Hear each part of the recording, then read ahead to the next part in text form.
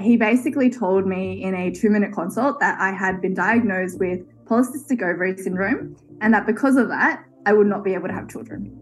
And so at 24, even if you weren't thinking about it, I think like just having that option taken away or like seemingly taken away, just all of a sudden like shocked the system a little bit.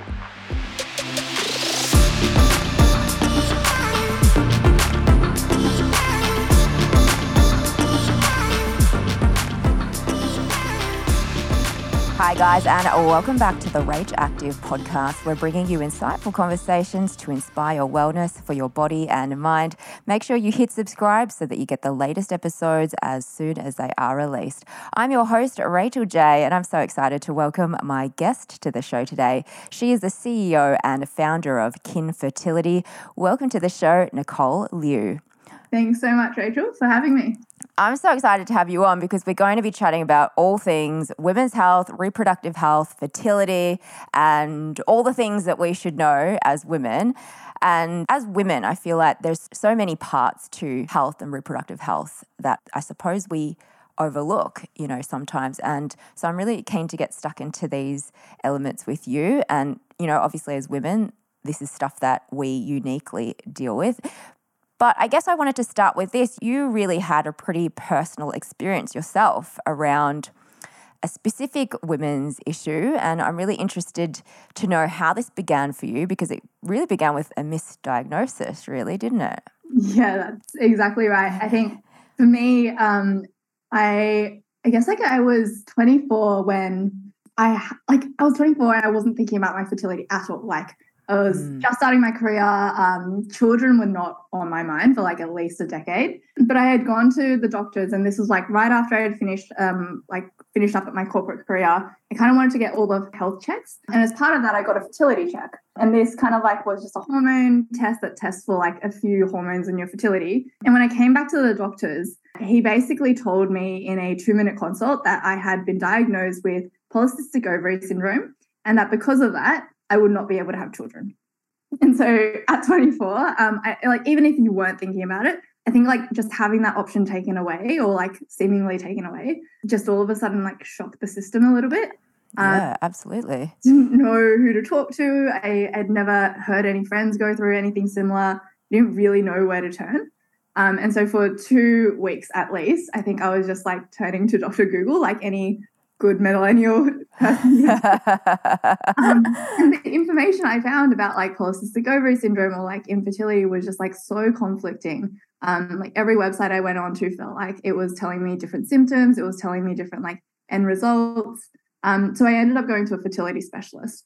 I showed him my fertility results. I told him about my symptoms, and he just looked at me and he was like, and I had gone in for an ultrasound. So I was ready to do an ultrasound. And he was like, look, I don't think you have polycystic ovary syndrome.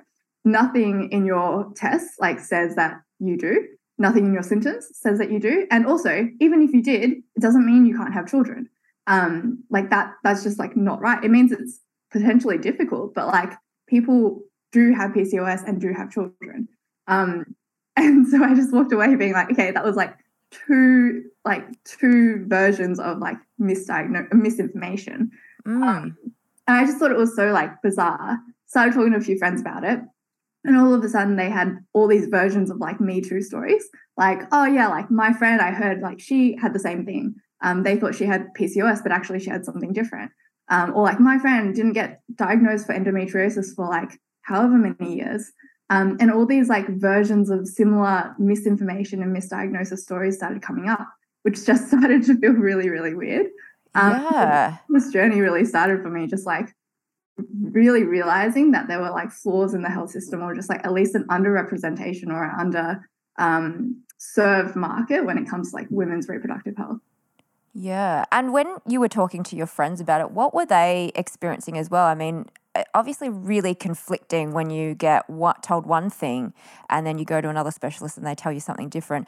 Was it sort of a similar situation where they were getting all kinds of different information? How did that make them feel about that? Yeah, for sure. I think to take an example, one of my friends, she had seen an endocrinologist, a doctor, a specialist, and they had basically been telling her that maybe this hormone was imbalanced or maybe they had PCOS, or like that they didn't have PCOS, like every time she went to a different specialist. And so obviously I think when you're feeling the symptoms of your body, you know that something doesn't feel right. You're looking for answers. And I think when you keep getting told different things, or like people maybe like dismiss certain symptoms, or like don't look at certain things, or don't look at you in a holistic way, or can't back up what they're saying with like the right information, it's really hard to feel, I guess, like stable, like a sense of certainty. And therefore, you have like the information to make any decisions about your body. You kind of just like letting it happen to you. And so unless you start like feeling like you've got the knowledge or the answers, you're kind of just sitting there with this thing that you know about your body, but you can't do much about. Yeah. So it makes you feel kind of powerless to do anything about it. You're getting told a bunch of different things and it's all conflicting. And so what do we do from here even? So take me through the journey, because obviously this is a part of the reason why you started Kin Fertility. And it began obviously quite organically, but take me through that whole journey from how you tie in your personal experience to then leading into Kin Fertility. Yeah, I think like for me, I just left my corporate job, and I think I was just like, I just had a lot of time as well. But I think after this experience, I just had so many questions. Like I had never been thinking about my fertility, but all of a sudden I was like, okay, like what do I need to know about my fertility? Like, how do I know that I'll be able to have kids if and when I want them? Do I have PCOS? Do I have something else that I should be considering? Because I grew up with like really severe period pain. And so like, is there something else? Is there anything else I don't know about my reproductive health? Like, what sort of screens should I be doing? What sort of tests should I be doing? Like anything like that. So I started becoming a little bit obsessive with that. That kind of led me down the path of like, okay, well, I hate all the information on the internet. I don't trust it. And so how can I find the most like trusting information that I can actually understand? Because like I'm a very simple-minded woman. And so for me, it was finding a specialist that I could trust, who like saw my point of view and like could really resonate with what I was trying to do. And from there, finding like a writer that could like digest that information and like write it really in a way that I could understand, or in a way that I would like other people to understand it. And so put those two together and just started writing blog posts that would allow information to be like accurate specialist information to be digested well, and just like put it out there and to see what happens. And that got a lot of traction pretty quickly, and like people like wanted the information. You could see people were engaging with it and like staying on the site for really long. So I think that just like started it, and like showed me that there was like appetite for at least better information and better education around this space. Oh my goodness, I didn't realize it started as blog posts. And I feel like what a great way to sort of, educate yourself, but also share that information with other people as well. I really love that. Now, we sort of touched on there that, there can be a lot of conflicting information and also just misunderstanding of what actually, you asked a lot of questions there, and I think a lot of women listening ask those questions as well. What do I need to know, and what tests do I need to get, and how do I know if I'm actually fertile for later down the track, even if it's not something that you're thinking about it now? I mean, what are the conversations that we should be having even as women around fertility and reproduction that we aren't having? Because I feel like it's so good that you were talking to your girlfriends about it. It's not, I suppose it's not something that you think about until you get to that stage even, or unless something happens to you. So what are kind of conversations do you think we should be just having anyways as women around our reproductive health? Yeah, for sure. And like I think like it's really interesting because like I'm turning 28 this year. So a lot of this is actually quite top of mind. Like the few debates I've been having with myself and like my partner and even my friends now, over the last few years has been sort of like three different questions. The first one is actually like, do I want children? Or like, have I default been primed to want children? The second one is like, okay, if I do want children, or I maybe want children, when in my life would I want to have children? Like, how do I think about that? And then given all these like, I guess like my plans for it, how do I actually go about planning for it and making sure that if I do want children and like for the timeline that I want them, how can I put myself in the best position? I think like the I just find it so interesting because like we make plans about careers, we make plans about like, buying a house one day or something like that. But we don't think about one of the most important parts of our life, maybe, is our like reproductive health plan or like a family plan. And so, yeah, I think how this has played out for me and the after all these discussions is like, I think I maybe want children in the future. I think if I do, I'll probably want them in my mid-30s. And therefore, I think the decision I've come to is like, I'm considering freezing my eggs this year or early next. But I think, yeah, I don't know. I think like the discussion to like break that down a little bit, the discussion around like, do I want children or not is the first one. And I think a lot of our families and societies almost like prime us to want children because that's exactly what they did. And so that's probably the first question. And you fall into like one of three buckets. One, you definitely know you want children. Two, you maybe want children, but you don't know. And then three, you definitely don't. But the hard thing is a lot of people actually fall into that middle bucket, whether it's like because you haven't met the right person or like it's actually just generally hard to predict your future. But the thing you realize, or I started to realize, is that if you're in that maybe bucket, you actually should be probably taking the same actions as those in the I definitely know I want to have children bucket. But what tends to happen is that we take the actions of those who are definitely planning not to have children, which is not a lot of like proactive family planning. Which is why you should start asking yourself the question, if you are thinking about like maybe having children, whether or when you want to have children, because you're faced with the same reality. And the hard reality is that all women are born with the same amount of eggs that they'll ever have, and they both decline in quality and quantity, and that's hard to reverse. And so, yeah, I think like the information can be really confronting, but it's not meant to like scare anyone. It's really like you have to use that information to help you like make decisions more proactively and help you plan. And so I guess like looking at that and knowing that and like knowing the stats around your fertility and your age, I think that's where the third question comes in, which is like, how do you actually plan for it and like discuss that? Because if you know you're having children earlier, then maybe the things you start thinking about are more like what contraception should I be on so that it doesn't impact my fertility. Like there's one particular contraception called the injection that like will have impacts on your fertility for like 2 or so years sometimes. So, like knowing that in particular will like help with your family planning. Lifestyle factors, things like that start coming in. But if you know you're like maybe wanting to push out your fertility timeline, then egg freezing could be a really good option to start exploring and like considering.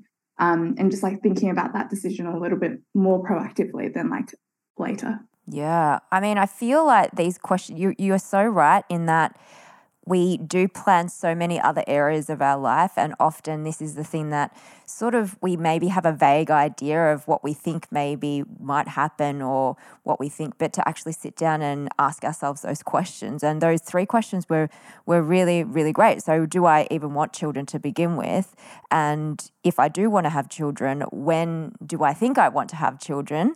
And if that is the case, then start to make that plan to move towards that goal. And like you said there, even coming off different contraceptive, either injections, pills, IUDs, there's all different, obviously, effects to the body that those things have. And so to even look at the timelines that you need for that as well. There's so many different things I feel here that you need to look into. I think this is really great and helpful for people to know and just rejig their memory to look at and really focus on. Now, I think oftentimes too when we think about fertility, we think about it just in the stage of if we're going to have children. But if we actually broaden the scope and talk about reproductive health in general, which is, as women, we go through different stages of this journey. And I feel like it's just assumed that when we talk about fertility, it's when we're trying to conceive. But like you said, obviously sometimes there's things that we need to look at much earlier. So can you take us through the different stages of reproductive health that we as women should be looking at and just being aware of, because it can also impact decisions for what we want to do in the future? Yeah, for sure. I think the thing that tends to happen is like, especially in the early parts of our lives, we're so focused on not having children. Yeah. And sometimes for some people that won't change, like that's a decision. But for some people, it actually like you do end up like flipping the switch and then going into like the rest of the journey. So like conceiving, pregnancy, postpartum.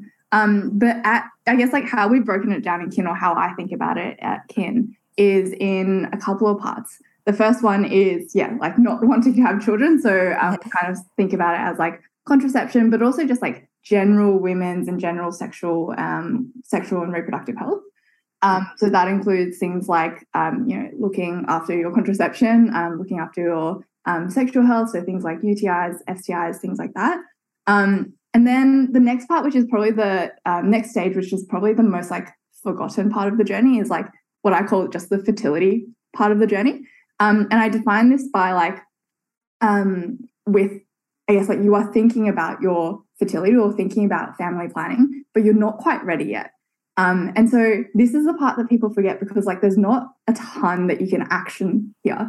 You're kind of like thinking about it, but like the things that you should plan for are things like actually thinking about what we just discussed, like your family plan, thinking about maybe like lifestyle factors that impact your fertility and like how you can start to plan for that so that you're not leaving yourself with less options. Things like egg freezing, things like maybe taking a fertility hormone test, if that's some like information that might help you as well. Even just talking to your doctor about this like plan, all these things like come into it so that you're proactively thinking about your fertility before you're even ready. And then the rest of the plan, rest of the stages, I guess, is like what people tend to know more about. So things like conceiving, pregnancy, postpartum. The thing I will say is like the journey isn't linear. I guess the stages are typically presented as linear. Like you kind of go contraception, fertility, conceiving, pregnancy, postpartum, but like people can flow in between those stages very often. And so just like knowing that it doesn't have to be a linear journey and kind of like knowing which stage you are at is really important. And just being educated about the resources that are out there. Like you were saying, it's good to know that there's something like kin where you can actually access things that cross all those different stages, and to also just be informed and be empowered to make choices that, I suppose, instead of feeling like you had and your friends had felt at the start of your journey, where you just didn't feel like you could actually do anything about it because you didn't have the information. So another thing that I feel that probably happens as well is a lot of misconceptions around fertility, and I think you sort of spoken a lot about this. So I'm interested to know, what are the things that you've found that most women maybe think or believe about their journey, or maybe even a specific part of their journey that are misconceptions, the ones that you've sort of noticed have been floating around and most common? Yeah, for sure. Like I think the main, I've got two. I think the first one is that period pain and excruciating period pain in particular is just normal. Like I think I know I grew up with like that view, whether it was from my friends, the doctor, and even my mum, because my mum had excruciating period pain, so that was what she knew as normal. And because especially in her generation, like no one talked about their period together. She was like, okay, this is just what it is. What it is, exactly. Yeah. And so growing up, and I think a lot of people experience this, like period pain can be normal for people, like period cramps can be normal. But if you are feeling excruciating period pain, if you are on like literally cramped over, crying, having headaches, like I could barely move sometimes. I like had to skip school. Sometimes that is an indicator of like something not necessarily being right. And I think often people know their bodies really, really well, and like they can sense that. But going to doctors or talking to friends, sometimes they can be dismissed. And I think the thing I want to, I guess, like myth bust, or like the misconception here is that like sometimes this can be a sign of something else. Like endometriosis, for example, one of the biggest symptoms is excruciating period pain, and 1 in 10 women have it. And that's not to say like you definitely have it, but like keep talking to doctors or specialists until they can help you find out what it is or like what it could be, because it's not necessarily something that you like should or have to live with. That's the first one. The second is probably around conceiving. And I think because a lot of the like fertility burden is typically like borne by the woman, because like we're the people carrying the child, et cetera, et cetera. I think a lot of people forget that like the male part of the equation like still matters and still contributes. And this in particular is like forgotten in the conceiving part of the journey. And the fact of the matter is, like, if you look at the studies, over 40% of like infertility is like caused by male only factors. And so just making sure that really, that's really surprising. Over 40%, that's huge. Yeah. And so just like making sure that you're aware of that and making sure that it's not just you optimizing your fertility and your lifestyle, but like considering what the other side of the equation can do and making sure you're doing the tests and things like that, that like when you are on the journey, so you're optimizing that as much as you can. Yeah. Oh, I really like that.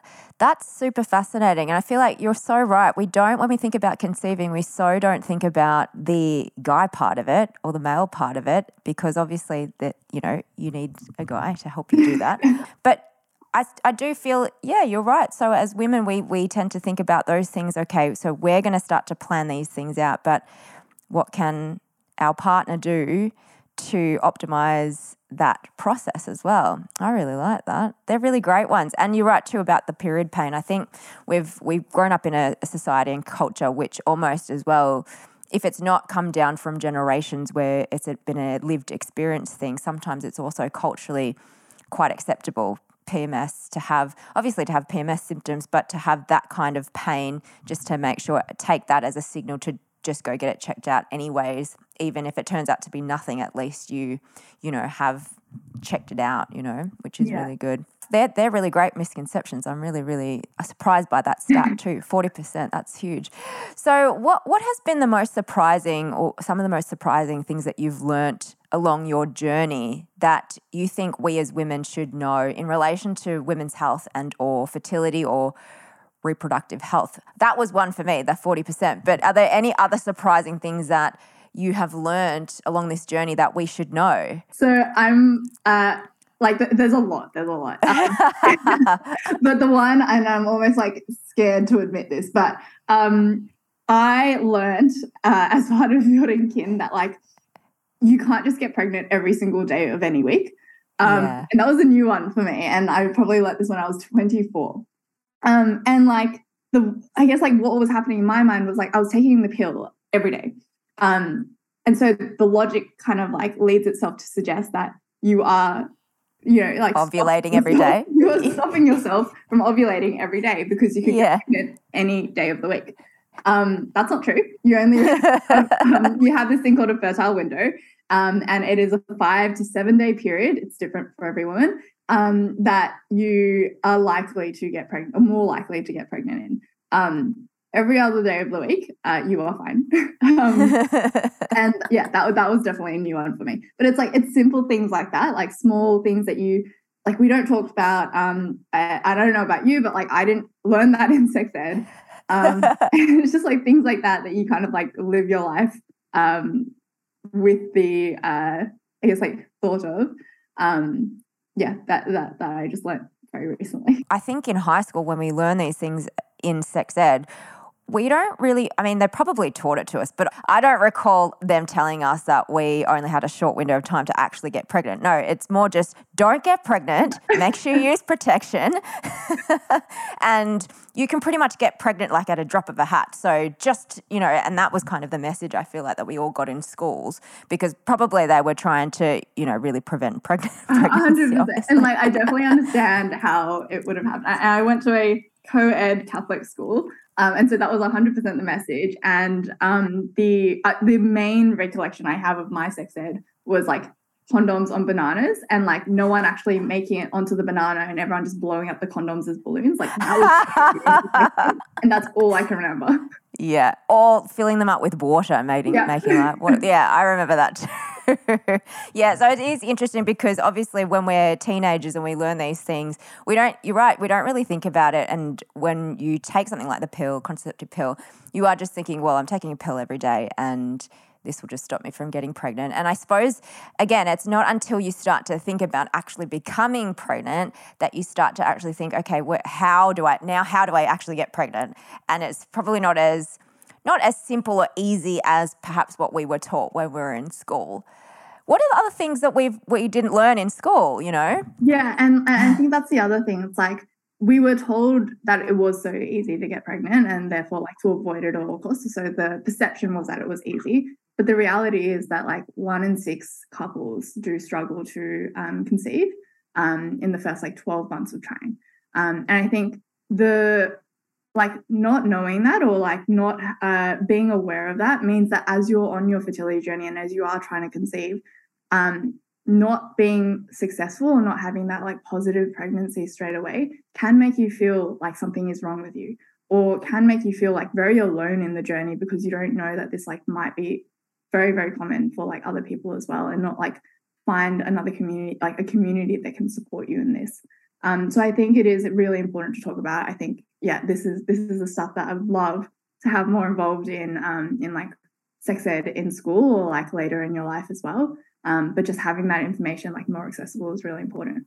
Yeah, it's almost like we need to re-educate ourselves. It's almost like you need to start a sex ed course for adults after your teenage years that you can actually, because I feel like that's primarily what they want to do is in high school stop you from getting pregnant. But the reality is, yes, it's probably not that easy to do.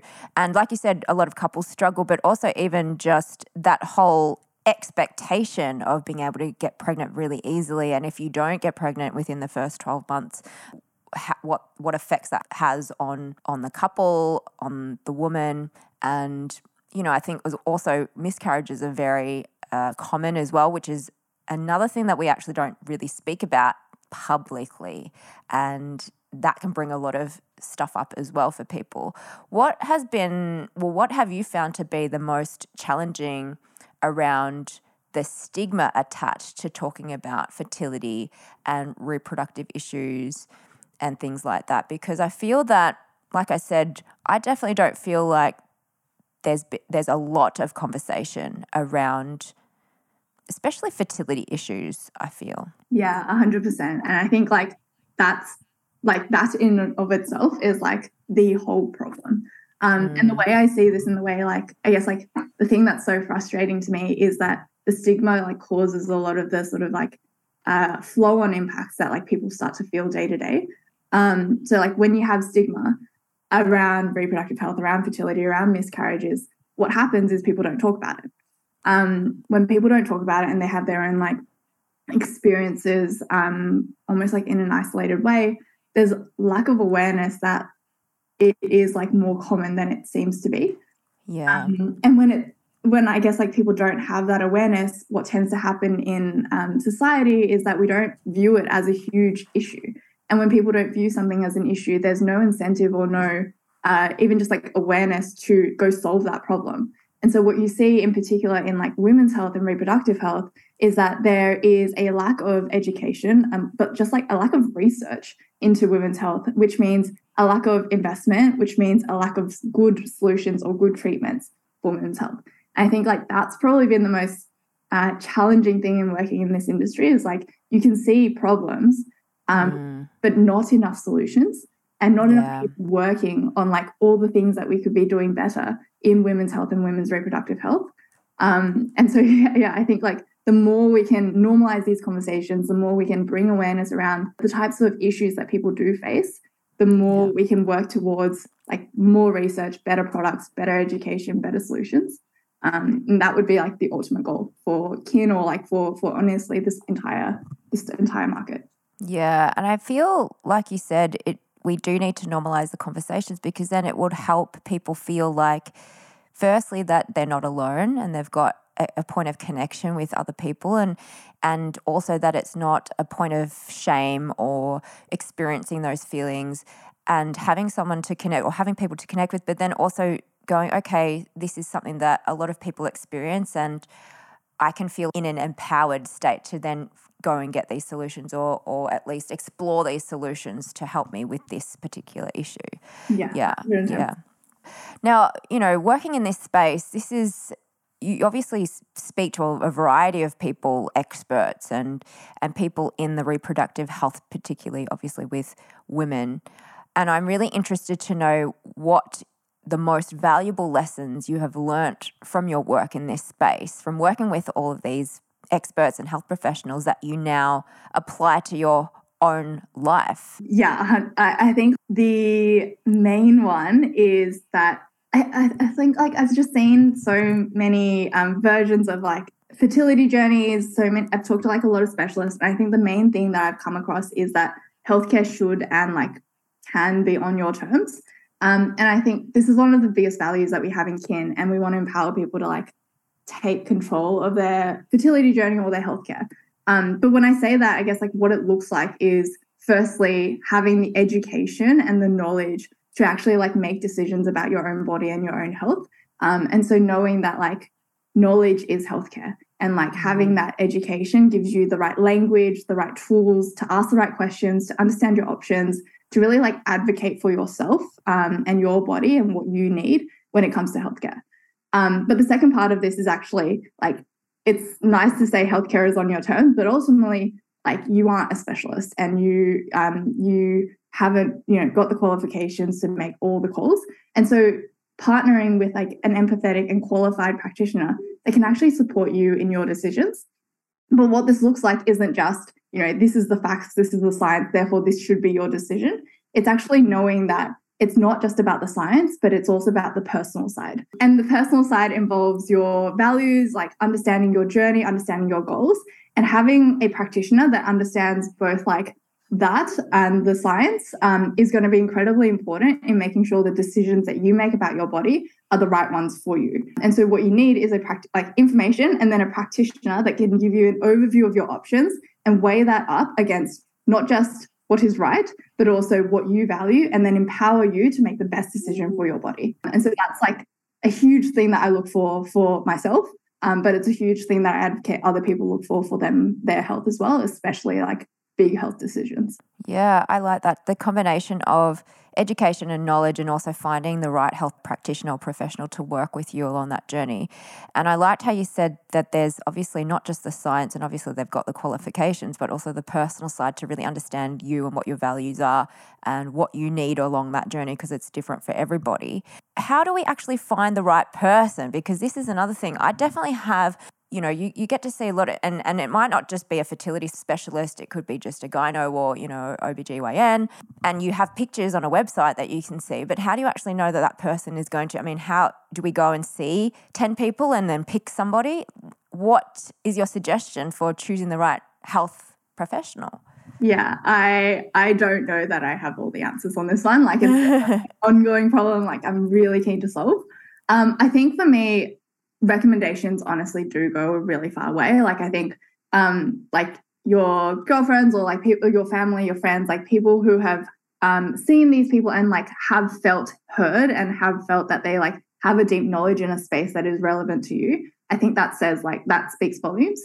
And then I think the other part is not necessarily to go out and like test 10 specialists, because that's not always accessible to a lot of people. But no, I think the call out is like, if you see a specialist and something doesn't feel right, like whether they're not listening, you don't feel heard, you don't feel like they're listening to you, you feel dismissed in some way, you don't feel like they understand your specific situation or have like experience about your specific situation, it's okay to look for a second opinion, and it's okay to like advocate for yourself and find someone else that might.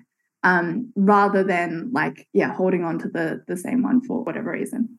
Yeah, I like those suggestions too. And I think we all know what doesn't feel quite right. So that's a really great one to take into. You don't have to, like you said, see 10 people, but just know if something doesn't feel quite right, then maybe get a second opinion or see somebody else. Yeah, I like that one. Now, in terms of the business aspect of Kin, you really have interrupted a space and become a bit of a trailblazer in this industry that you pretty much had no experience in prior to coming into it, because it's health and tech, right? And you came from a corporate background. So I'm so interested in this, and I'm keen to know, firstly, how do you feel you did this. And then for people listening, because I know a lot of women are really interested in helping people and also starting something of their own. So let's start firstly by take me through that sort of journey of interrupting the space with what you've done with kin, but then we'll get into sort of your suggestions about how people can actually start their own thing. Yeah. So when I started, I was 24. I, as you mentioned, came from a corporate background, didn't know anything about healthcare, and I did not, I studied commerce. So I don't have a medical background at all. So I think starting kin, I was really, really anxious, really, you had a lot of that sort of imposter syndrome. But I think what I quickly realized was that I'm actually not necessarily the perfect person to start it, but I'm the perfect person to work on it. And I don't know if I can explain the difference well, but essentially I realized that I was the perfect patient. I'm a completely average patient who knows not a lot, I don't expect the world, but I have expectations about what my healthcare should be. And so that's how I got started. And I realized that I didn't need to know everything about fertility because I wasn't going to go become a specialist. I wasn't going to go become a doctor, but there are plenty of really great experts I can partner with and work with that will help me along this journey and will guide me. And my advantage was actually that I didn't come from that world. I didn't come from the world where I knew what was already in place, and therefore I could dream about the patient journey that I wanted for myself. Yes. So I think I realized from there that I didn't have to be this perfect person with all the qualifications and all the experience in order to start kin. I just had to ask enough questions and expect enough answers in order to sort of push forward, and then make sure I was surrounding myself with the right people at every single point in time. It's almost, you talked about the patient journey, and so positioning yourself basically as the client. It means that you know what you want or what other women need and want as well, because obviously talking to your girlfriends, they've experienced similar things. Amazing. I really, really like that. And so for women who are listening, who are really interested in helping other people, and or they might have experienced something themselves where they just haven't found a good enough solution, what would be your best suggestions for them to start something of their own? I think the first one always has to be care enough about the problem. And I say this because I think a lot of people start something for a problem that not necessarily consumes them or they really care about. And I think a lot of building a business comes down to a lot of persistent getting to caring enough to get to a really deep insight about the problem and therefore being able to solve it, but also the creative energy and the creative persistence to keep coming up with potential solutions and then going out and testing different solutions. So I definitely think that's table stakes must have. My second thing would be this was advice that came to me from the founder of Spriggy, Alex, and it is solve an emotional problem and then a functional problem, and then a business problem. But you've got to have all three. And so I think what typically happens is there are a lot of problems in this world, but not all of them make for a really great business. But if you can solve all three, there is an emotional problem behind it, and so people will care enough about it. There is a functional problem, i.e. the solution right now is not good enough for whatever reason. And you can solve a business problem. So there is enough margin in there for you to actually create a business off, then you've got a potential business on your hands and you should go after it. But without all those three things, you've just got a problem or you've just got a solution, but you don't have a business. And the third one is probably a very overused one, but I actually think it is really important, and that's probably why it's overused. Test. Because I think when you start something, I was definitely guilty of this, you have this grand vision of what success looks like. And that grand vision does not happen overnight. It is still a very ongoing journey. And because you have this vision, you can see how beautiful it is and how excited you're just excited about it. You want to get there ASAP, and you want to build all of it. But the reality is you're going to learn so much as you're on this journey. That solution or that end state might not be actually the best state that you that solves your problem. So make sure that you break everything down to what are the key assumptions that underpin your vision and underpin your problem or your solution, and then find ways to test it in the smallest way possible, because your job in the early days is to build this like flywheel that gets you to the next step to the next step to the next step, and then gets you to your end vision. But that journey is like, again, not linear. You'll learn things, you'll iterate on things, you'll surprise yourself. But your vision or your mission should be like your North Star, but it takes smaller compounding steps together.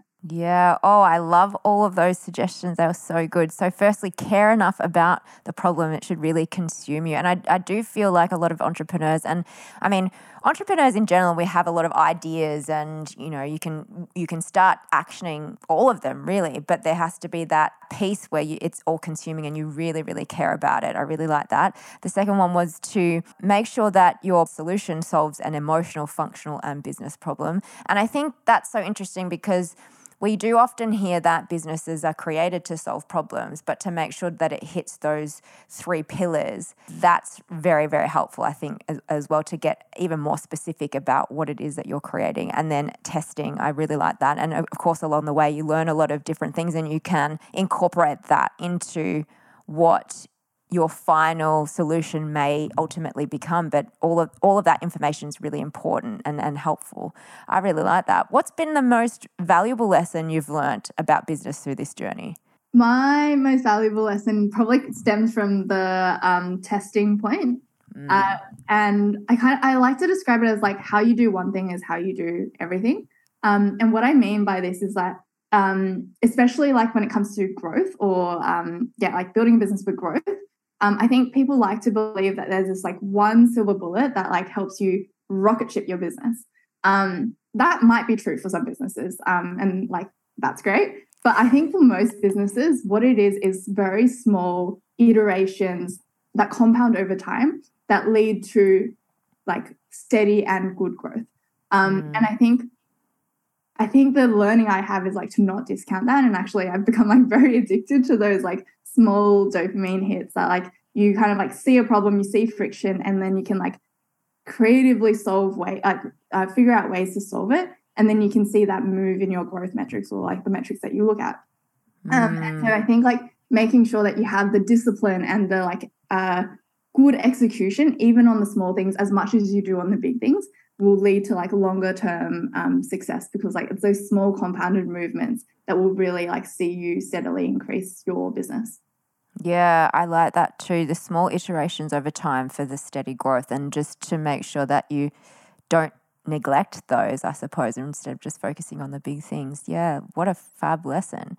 Now, one of the things I speak to all my guests about is rejection and failure, because we all experience these in life. So I'm interested to know, what has been your biggest rejection or failure, and what have you learnt from it?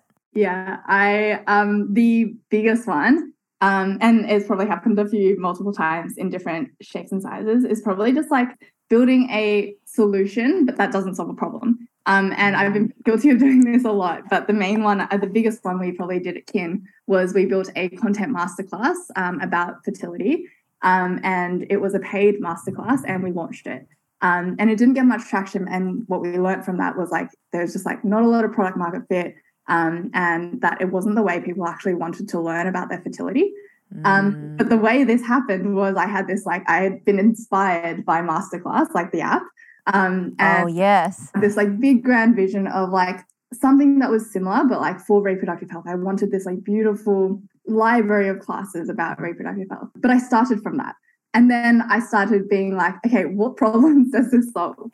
I think when you approach a problem like that, or not even approach a problem, when you approach when you approach something like that, you're inherently biased, because you will have a confirmation bias because your solution is so top of mind.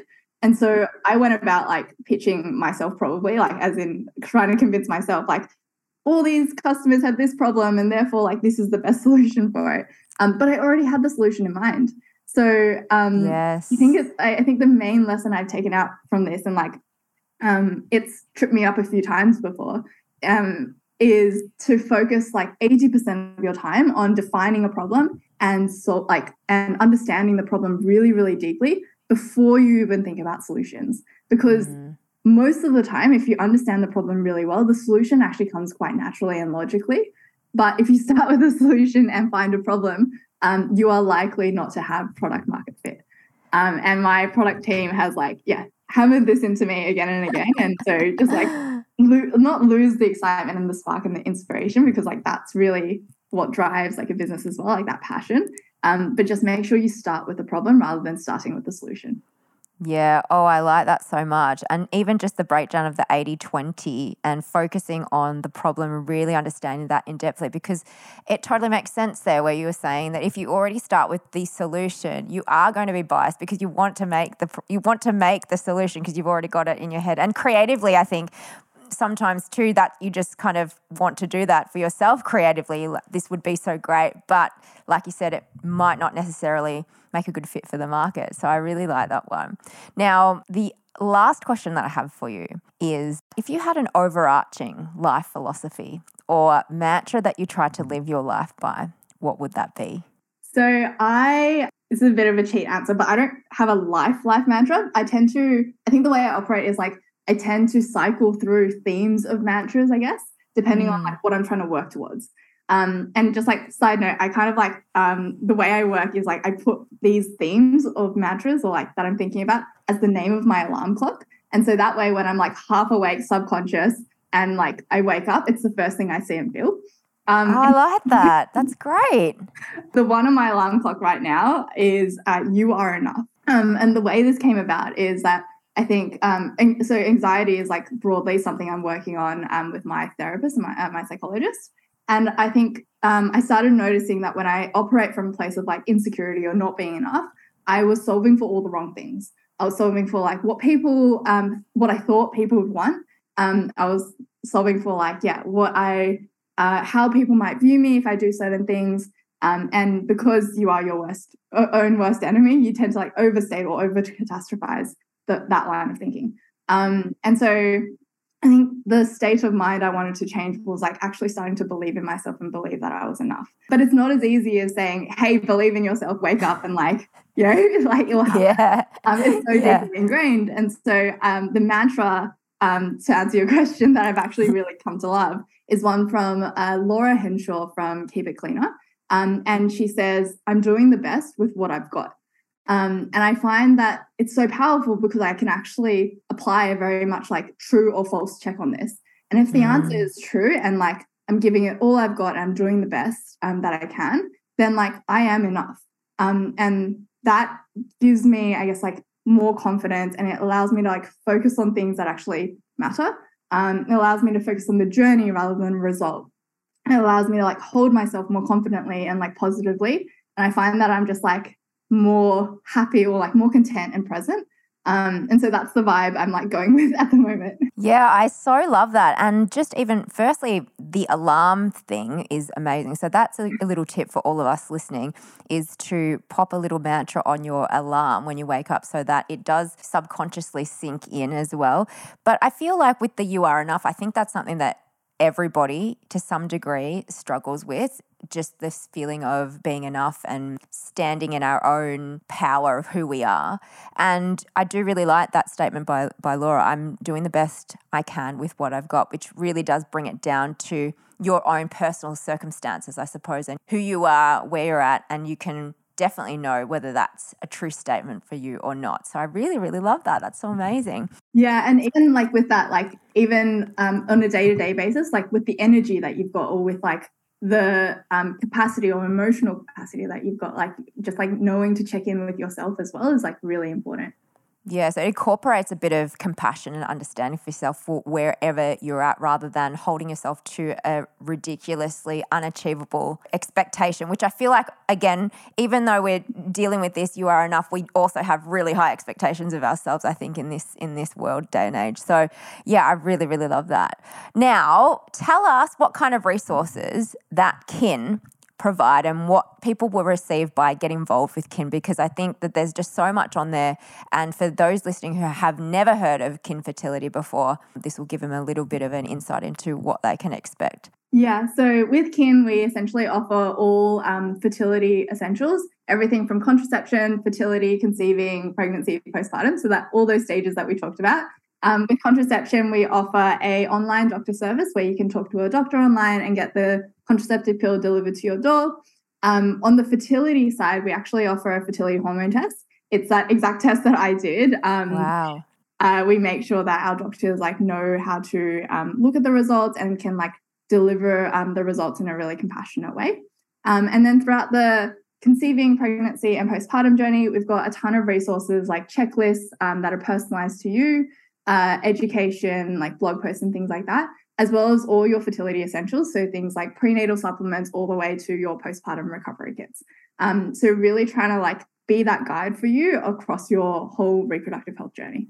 Yeah, I so love that. And it's all in one place, so you can really just go there and depending on where you are in your journey, sort of find your way through and get the support that you need. I really love that. Where else can people find all the amazing work that you guys are doing over at Kin? Your Instagram and your website, all that kind of stuff. Yeah, so our website is kinfertility.com.au and our Instagram is kin.fertility. Amazing. So what we're going to do, guys, is pop all of that info in the show notes for you so you can check out all of the amazing things and also just help get more information for yourself, educate yourself, but also connect yourself with a health professional depending on what stage you are at in your journey.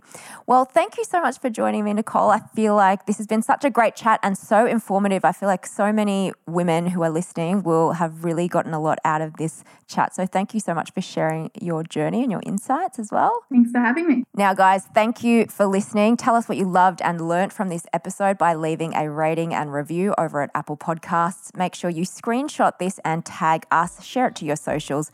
Thank you again so much for joining me, Nicole. And thank you guys for listening. We'll catch you next time on the Rach Active Podcast.